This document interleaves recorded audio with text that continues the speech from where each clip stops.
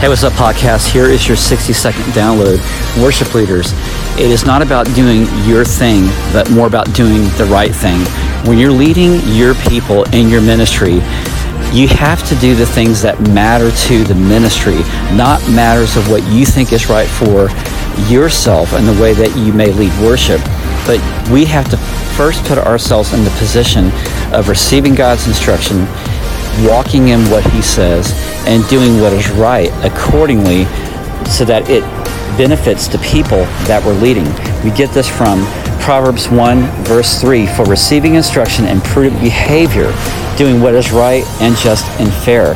So as you're leading worship, do what is right, just and fair to your people. Keep that in front of you and walk in God's ways. And as you do that, people will be led naturally in worship because you are doing the right things that matter.